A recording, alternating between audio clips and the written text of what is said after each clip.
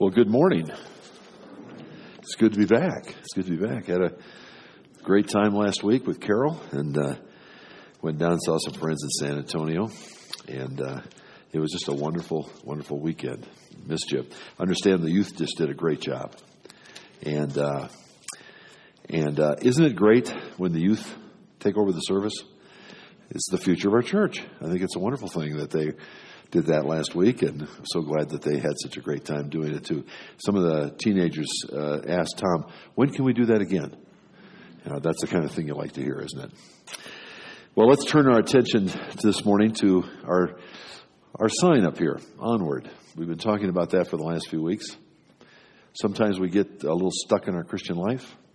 How do we move it forward? Sometimes we get a little stuck in relationships, marriages, our job, and we wonder, what are the things that get us unstuck? What we've been talking about the last few weeks are these items. We've talked about faith, purpose, preparation. Bill Spear took you through appropriation, identification, and then Tom spoke a little bit on rest last week. These are the kinds of things theologically that we need to know that move us. And today we're going to deal with the last of them. And that's the whole idea of continuance. The striving to hit the balance in our walk with God. I want you to take your Bibles, or if you've got a smartphone or iPhone or iPad or however you're electronically connected to this universe, turn with me to Luke 18, verses 1 through 5. It'll appear on the screen in case you didn't bring your Bible this morning or whatever, but this is what it says. One day, Jesus told his disciples a story to show that they should always pray and never give up. There's continuance. There was a judge in a certain city, he said, who neither feared God nor cared about people. Wow. That'd be something if they put that on your tombstone, wouldn't it? Didn't fear God, respect God, and care about people. But a widow of that city came to him repeatedly saying, give me justice in this dispute with my enemy. The judge ignored her for a good while. Finally, he said to himself, I don't fear God and I don't care about people. But this woman is driving me crazy. I'm going to see that she gets justice because she's wearing me out with her constant requests. Max Lucado, the gifted speaker and writer, describes the judge this way. Says he was a complete scoundrel. Didn't respect God, didn't like anybody. Kind of a guy who lived up in the Hamptons. Had a swimming pool in the shape of a dollar sign. Smoked Cubans. Wore the best clothes. Had the Bronzini ties, the gold cup socks. No Silverthorne outlet speaking or shopping for him. His was down in Cherry Creek all the way. Best of the best. Drove a Porsche, probably a Carrera, with a license plate that said, My Way. He was on the payroll of the mafia. They kept him in dollars. He kept them out of jail. They gave him votes. He made sure they got all the contracts. Was a sweet deal. But the guy was a crook. Everybody knew it. His wife, his friends, even God. He didn't care. And he was certainly not a judge who gave second chances. The widow, Lucado says, I named her Ethel. She was acquainted with grief. She had stood over a gravesite not too long ago and buried her husband. She was familiar with loss. She was alone. Evidently, she had an enemy, according to this parable. I don't know who it is. Maybe a bill collector. Maybe an angry landlord. But she's in need. She's hurting. And so she tries to seek out some kind of restitution. And so she takes her case to the local authority, to the judge. This judge. Lucado describes her as somewhat of a homely woman. Probably had her hair in a bun, wore old jogging shoes that she probably got out of a dumpster. Plaited dress, but a lot of true grit. And she would pester him everywhere. She'd see him coming down a hallway in the courtroom, and she'd say, "Judge, have you got a minute?" See him in his office, somehow got by the secretary. "Have you got a minute? Just a second." Even during one of his golf games, she jumped out from the bushes behind the fourth hole. "Judge, have you got a minute? Just a minute." She was amazing. And everybody, bodyguards, secretaries, all yelling, "Please do something about this woman." One day the judge was leaving the courtroom. His bodyguards knocked on the door, said, "It's all clear. Can't see her." They ran from the building to the limo. He jumps in the limo, and guess who's in the limo? Ethel, yeah. "Judge, have you got a minute?" "What is it that you want?" He gives her the chance to speak. And she starts in, and she doesn't take any breaths, and she's going on. And evidently there's words like eviction that are in there. Bankruptcy. Can't pay my bills. He's not even looking at her. He's looking out the window. Totally, just get it over with. Finally, Ethel pauses, and he gives her the universal timeout sign and said, "What is it you want?" And so she tells him, there's some money that's involved. There's some people that need to be appeased. And he says, "Well, what do I get in return?" She says, "You'll never hear from me." Sold, American. The deal is clinched.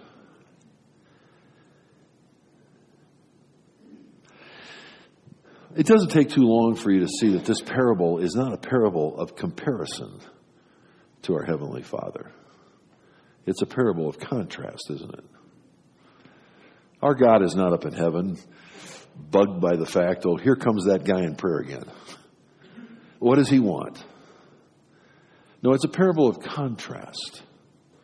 And how easily the Heavenly Father wants to grant our requests. And it wants to give us what we really need. Not necessarily what we want, but what we really need. And He wants to be quick about it as well. But the whole parable depends on one thing. And that's whether or not you see that God is good. And sometimes today it's very hard for us to see that God is good. Sometimes when the coppers get a little low at the house, is God still good? When I go to the doctor's office and I get a bad medical report, is God still good? What keeps me going on? What keeps me continuing in the faith? I propose this morning that you never really go onward, let alone upward, unless you really come to the foundational belief in all of what we said through these last 6 weeks. Until you're rest assured that God is good. Even when the coppers get low, even maybe when a terminal disease comes into the family, even when some family member is unexpectedly taken, God is still a good God.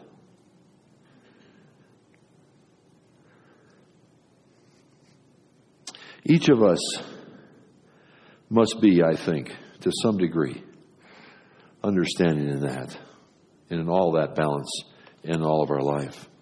It's very interesting to me that in Isaiah chapter 58, verse 11, it says this: "The Lord will guide you continually, giving you water when you're dry and restoring your strength." Isn't that a great promise? You will be like a well-watered garden, like an ever-flowing spring. That's good news. But before any of us can be cultivated, before any of us can be in a position so that our service really reflects a certain maturity in our life, God's got to do some work inside of us.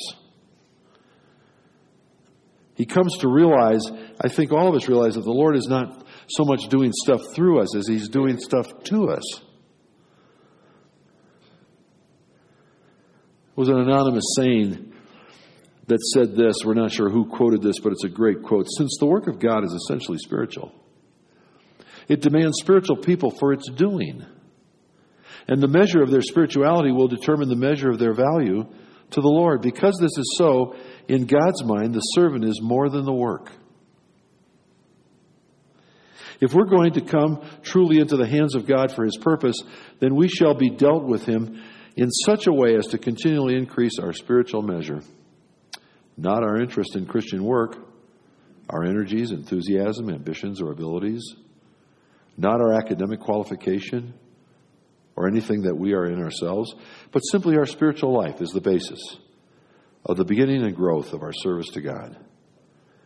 Even the work, when we are in it, is used by Him to increase our spiritual measure. But you can't do that unless you know that God is good.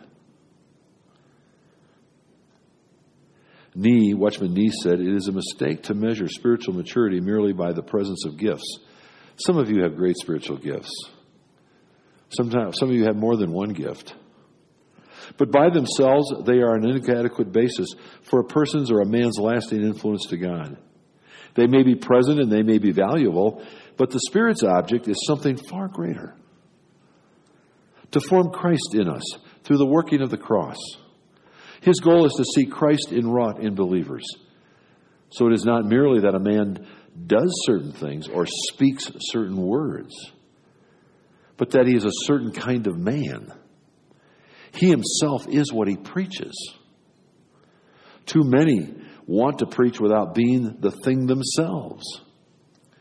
But in the long run, it is what we are, and not simply what we do or say, that matters with God, and the difference lies in the formation of Christ within. Folks, we're not saved to serve. We're matured to serve. Only to the extent that cultivation reveals self for what it is are we in the position to assist others in their cultivation. We find out everyone else by first finding out about ourselves. In Proverbs 27:19 it says, "As a face is reflected in water, so the heart reflects the real person." And to counterbalance that, 2 Peter 3:18 says, "Our Father enables us, or rather, you must grow in the grace of the knowledge of our Lord and Savior Jesus Christ." This is true not only concerning general service, but also in the matter of even when we have prayer life, which we call intercessory prayer. In fact, J.B. Stoney says this.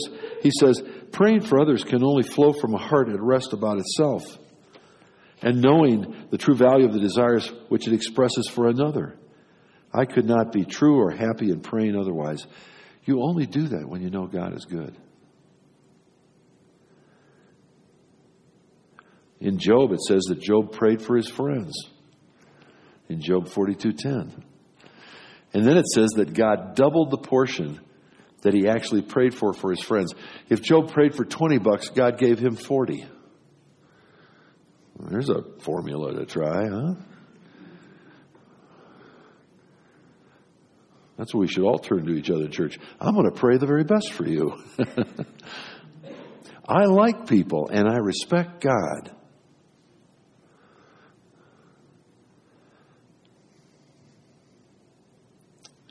In 1 Corinthians 14:15 it says, "What then what shall I do? I will pray in the Spirit, and I will also pray in words I understand. I will sing in the Spirit, and I will also sing in words I understand." I think so many of us, having entered into some of the deeper realities of the Lord and our growth, we seek to immediately pull or push others into that same truth. You know, it's so easy for you to pick up a passage of the Bible and say, "Oh, look what I found. You've got to experience this true." But maybe people are not ready for that yet. Think how long it took you and your journey to get where you are, to understand and even grasp that and willing to live within the reality of that. God is a patient and tender person. He's a good God. But He wants you to speak out of the truth that is not just words, but words that have changed your life. In the 40 years that I've been preaching, both with Campus Crusade and in the church, I've come to realize that if I preach on something Sunday that I haven't experienced, even though it may be true from the Bible, it isn't much later than Wednesday that I'm going through it. Moses had all the wisdom of the Egyptians and for the Egyptians, yet his idea of delivering Israel was to slay an Egyptian. Really? He had to be trained in God's ways. That's not the way God wanted it done. And God didn't train Israel. He trained the leaders. He trained Moses, who then would train the people. You're in the search for a new pastor. It's been my privilege to be here for some 8 months or so now, and to watch this transition taking place. And the leader that comes is a leader certainly that has had some past experience, has a few miles on the speedometer. But hopefully, whatever he's learned in the past, and even some of the failures that he may have had in the past, have worked to his benefit, because God is maturing that so that he has a bright future. I've noticed in my life, I'm sure you've probably noticed in yours, that every time God has me in a position and he breaks me in that position, it's always kind of preparing me for the next ministry. Why? Because God is like that. He's a good God. Now, to the extent that we learn how our Father has had to handle us through the years, we understand how we have to share it with others. J. Penn Lewis writes that in his thinking. It is injurious for one believer to be forcing another believer into a blessing for which that soul is not ready for. That's not right. Forced advancement really gives the enemy his opportunity to mislead. For those who try to rush and push of others and who cannot stand alone nor bear the tests of their assumed positions, my goodness, why are we pushing people into things that maybe they're not ready for? Then, too, all our service, there has to be a proper motive to be fully considered. Work should be regarded less with reference to its immediate results or how it may affect this person or that. The correct question is that when we minister to people, is God really happy with our service? That should be the reward, that we did it in the power of the Spirit and we left the results to God. If we could go on an imaginary journey today, I'd take you to a vineyard so that you could play the part of the press and you could interview a few branches. And if the branches could speak, I think they would say this. If you asked them a question, what are you up to today? And their answer would be, well, we're just hanging out. Not to be too much of a pun. Well, what about the fruit? Well, it's really quite an easy job here being a branch. We just stay plugged into the vine, and the vine life comes through the branch, and it produces the fruit effortlessly. Really? You don't have to grunt and groan, strain? Well, there are a few branches down in the south end of the vineyard that don't get it. They're down there trying to squeeze out a few raisins, I've got to get this fruit out. See, that's the way we sound during the day. Oh, Lord, I want to be loving today at work. Uh-oh, here comes that person that I don't like. Okay, I'm going to be loving. And we squeeze out a little raisin of love, No, our job is just to stay plugged into the vine. And the fruit comes out effortlessly. But the point is, are you depending on the life in the vine? Or are you thinking it's still your effort to do it? And God has to take us through a number of things that will bring us to a point where Christ in you, the hope of glory, that Christ be formed in you, so that can be the result. And if it isn't, we got to go through the exam again in order to continue. And sometimes we just keep botching up that final exam, and we get so tired, and we say it isn't worth it, and we get stuck in our Christian life, and we don't continue, and we keep grudges. My goodness, I can remember sometimes in the churches that I've pastored, I remember two sisters who hadn't spoken to each other in the same church. They were in the same church that I pastored. They hadn't spoken to each other for 33 years. How long do you keep a grudge? These are sisters. She sat on one side, the other one sat on the other side. Wouldn't talk to each other, wouldn't acknowledge each other. How can that be in the house of God? Now, I realize that people do dumb things and they make us mad and they sin against us. I understand all that. The Bible says, hey, before you go over there and take that speck out of that other guy's eye, check the plank in yours. Why am I saying to this? Because I'm a good God. And I know you can't do that on your own power. It was never intended for you to do it on your own power. I want to form Christ in you, the hope of glory, who has the power to live the Christian life through you.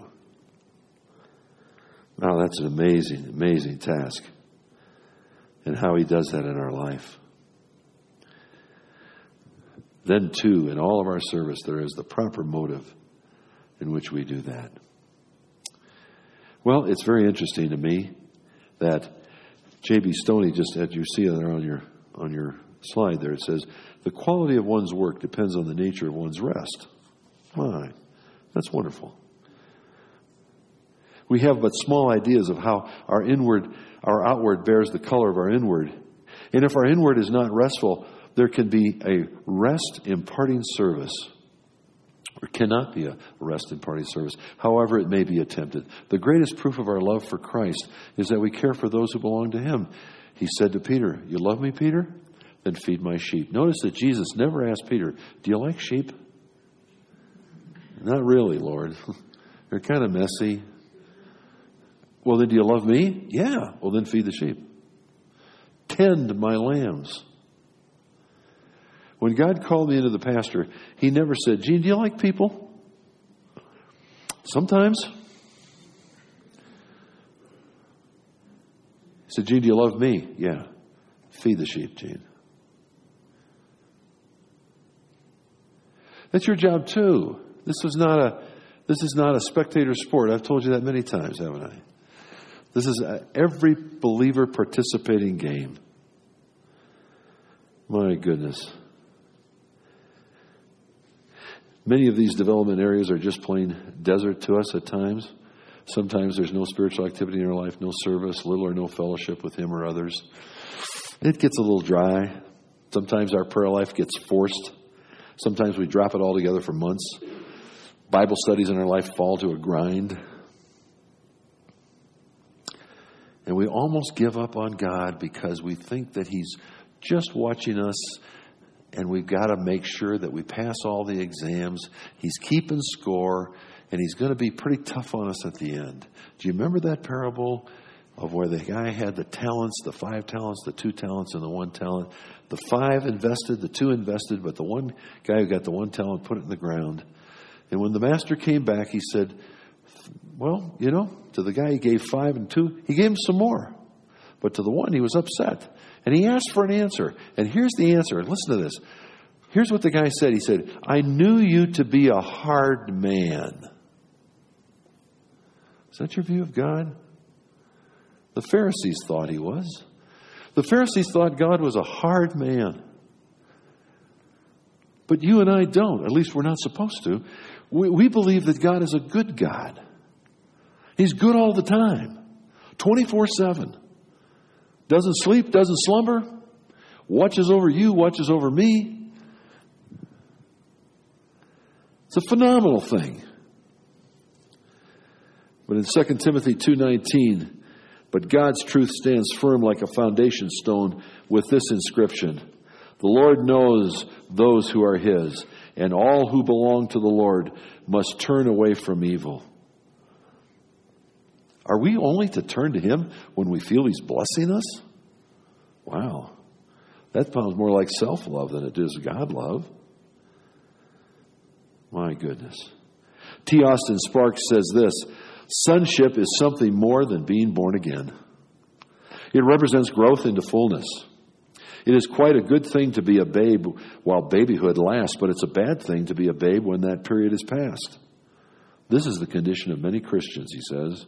While sonship is inherent in birth, in the New Testament sense, sonship is the realization of the possibilities of birth. It is the growth to maturity. So the New Testament has a lot to say about growing up, leaving childhood, and attaining unto full stature. With this growth comes the greater fullness of Christ and the abundant wealth unto which we are saved. It is a matter not so much of that from which we are saved, as unto which we are saved. Oh, this is amazing. I think when we first start out in our Christian life, we're taken up in a pretty emotional kind of way, and we get all excited. And we want to do things for God. And I think that's normal, and I think that's wonderful. But as this kind of progress takes place, it becomes a little bit paradoxical, because the way to grow up is actually going down. It's what we saw in Philippians chapter 2. That Jesus was humiliated before he was exalted. And yet he even volunteered that humiliation. He gave up the independent use of his godly attributes. Put them aside so he could be as a man. And then God humbled himself, even to the point of death on a cross. And then at the due time, God exalted him. You know, oftentimes that's really true in our life, that exaltation always follows humiliation when we've learned what we need to learn. I think that's so true in everything that I find. In fact, his relentless processing will discourage and baffle us if we simply want heaven when we die, if that's all we're looking for. But if we want what he wants, all that we are taken through, including the desert, will be a tremendous encouragement to us. C.A. Coates has this wonderful quote. He says, "If our hearts are really true to him, we may be assured he will lead us on in the knowledge of himself just as fast as we are able to advance. He knows how much we can take in, and he does not fail to minister to us the very food that is suitable to our present need. We may sometimes feel inclined to be impatient with ourselves because we don't make the rapid progress. But we have to learn to trust the Lord with our spiritual education. If our eyes are upon him and we follow with simple hearts as he leads us, we shall find that he leads us by a right way and brings us through all the exercises we need in order to form our souls in the appreciation of himself. And of all those blessed things which are brought to pass in him, we have to trust his love all through. Trust his love, trust his goodness, and to learn increasingly to distrust ourselves." Well, that leads us to what Paul wrote to Timothy. "Timothy, my dear son, be strong through the grace that God gives you in Christ Jesus. You have heard me teach these things that have been confirmed by many reliable witnesses. Now go ahead and teach these truths to other trustworthy people who will be able to pass them on to others." My goodness. We rejoice with you as you continue in him. But 2 Thessalonians 3:3 says, "But the Lord is faithful. He will strengthen you and guard you from the evil one." Continuing on. I played football in college, high school. I was privileged to have one of the greatest coaches in football. He was a tremendous coach. Most of us we gave our all. We never left anything on the field. We would continue through every game, all 4 quarters and overtime if necessary. Because we knew our coach was a good man. Some years ago, there was a little film clip that came out of a little movie that was made by a Christian organization called Facing the Giants. There's a particular clip I want you to see. Go ahead and roll that.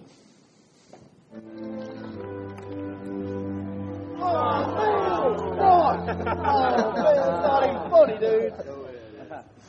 So, Coach, how strong is Westview this year? A lot stronger than we are. You already written Friday night down as a loss, Brock? Well, not if I know we could beat them. Come here, Brock. You too, Jeremy. What, am I in trouble now? Not yet.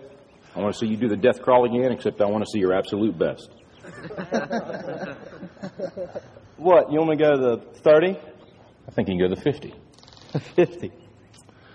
I can go to the 50 if nobody's on my back. I think you can do it with Jeremy on your back. But even if you can, I want you to promise me you're going to do your best. All right. Your best. Okay. You going to give me your best? I'm going to give you my best. All right, one more thing. I want you to do it blindfolded. Why? Because I want you giving up at a certain point when you can go further. Get down. Jeremy, get on his back. Now get a good tight hold, Jeremy. All right. Let's go, Brock. Keep your knees off the ground. Just your hands and feet. There you go. A little bit left. A little bit left. There you go. Show me good effort. That way, Brock. Keep coming. Very best. Your very best. Your very best. Keep moving, Brock. That's it. That's it. That's it. Keep going. Don't quit on me. Keep going. Keep driving it. Keep driving. Keep your knees off the ground. That's it. Your very best. Don't quit on me. Your very best. Keep driving. Keep driving. There you go. There you go. That's it. You keep driving. Keep your knees off the ground. Keep driving it. Don't quit till you got nothing left.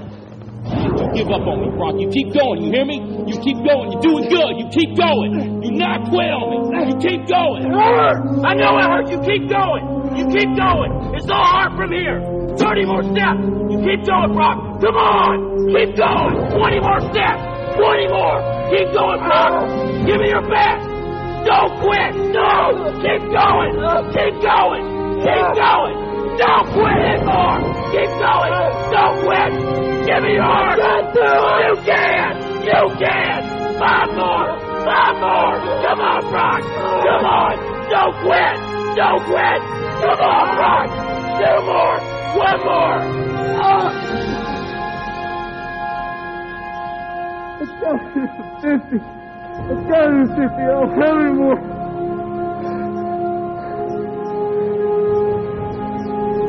Look up, Brock. You're in the end zone.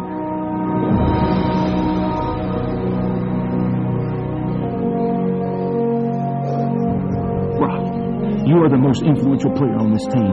If you walk around defeated, so will they. Don't tell me you can't give me more than what I've been seeing. You just carried a 140-pound man across this whole field in your arms. Brock, I need you. God's gifted you with the ability of leadership. Don't waste it. Coach? Can I count on you? Yes. Coach? What is it, Jeremy? I weigh 160.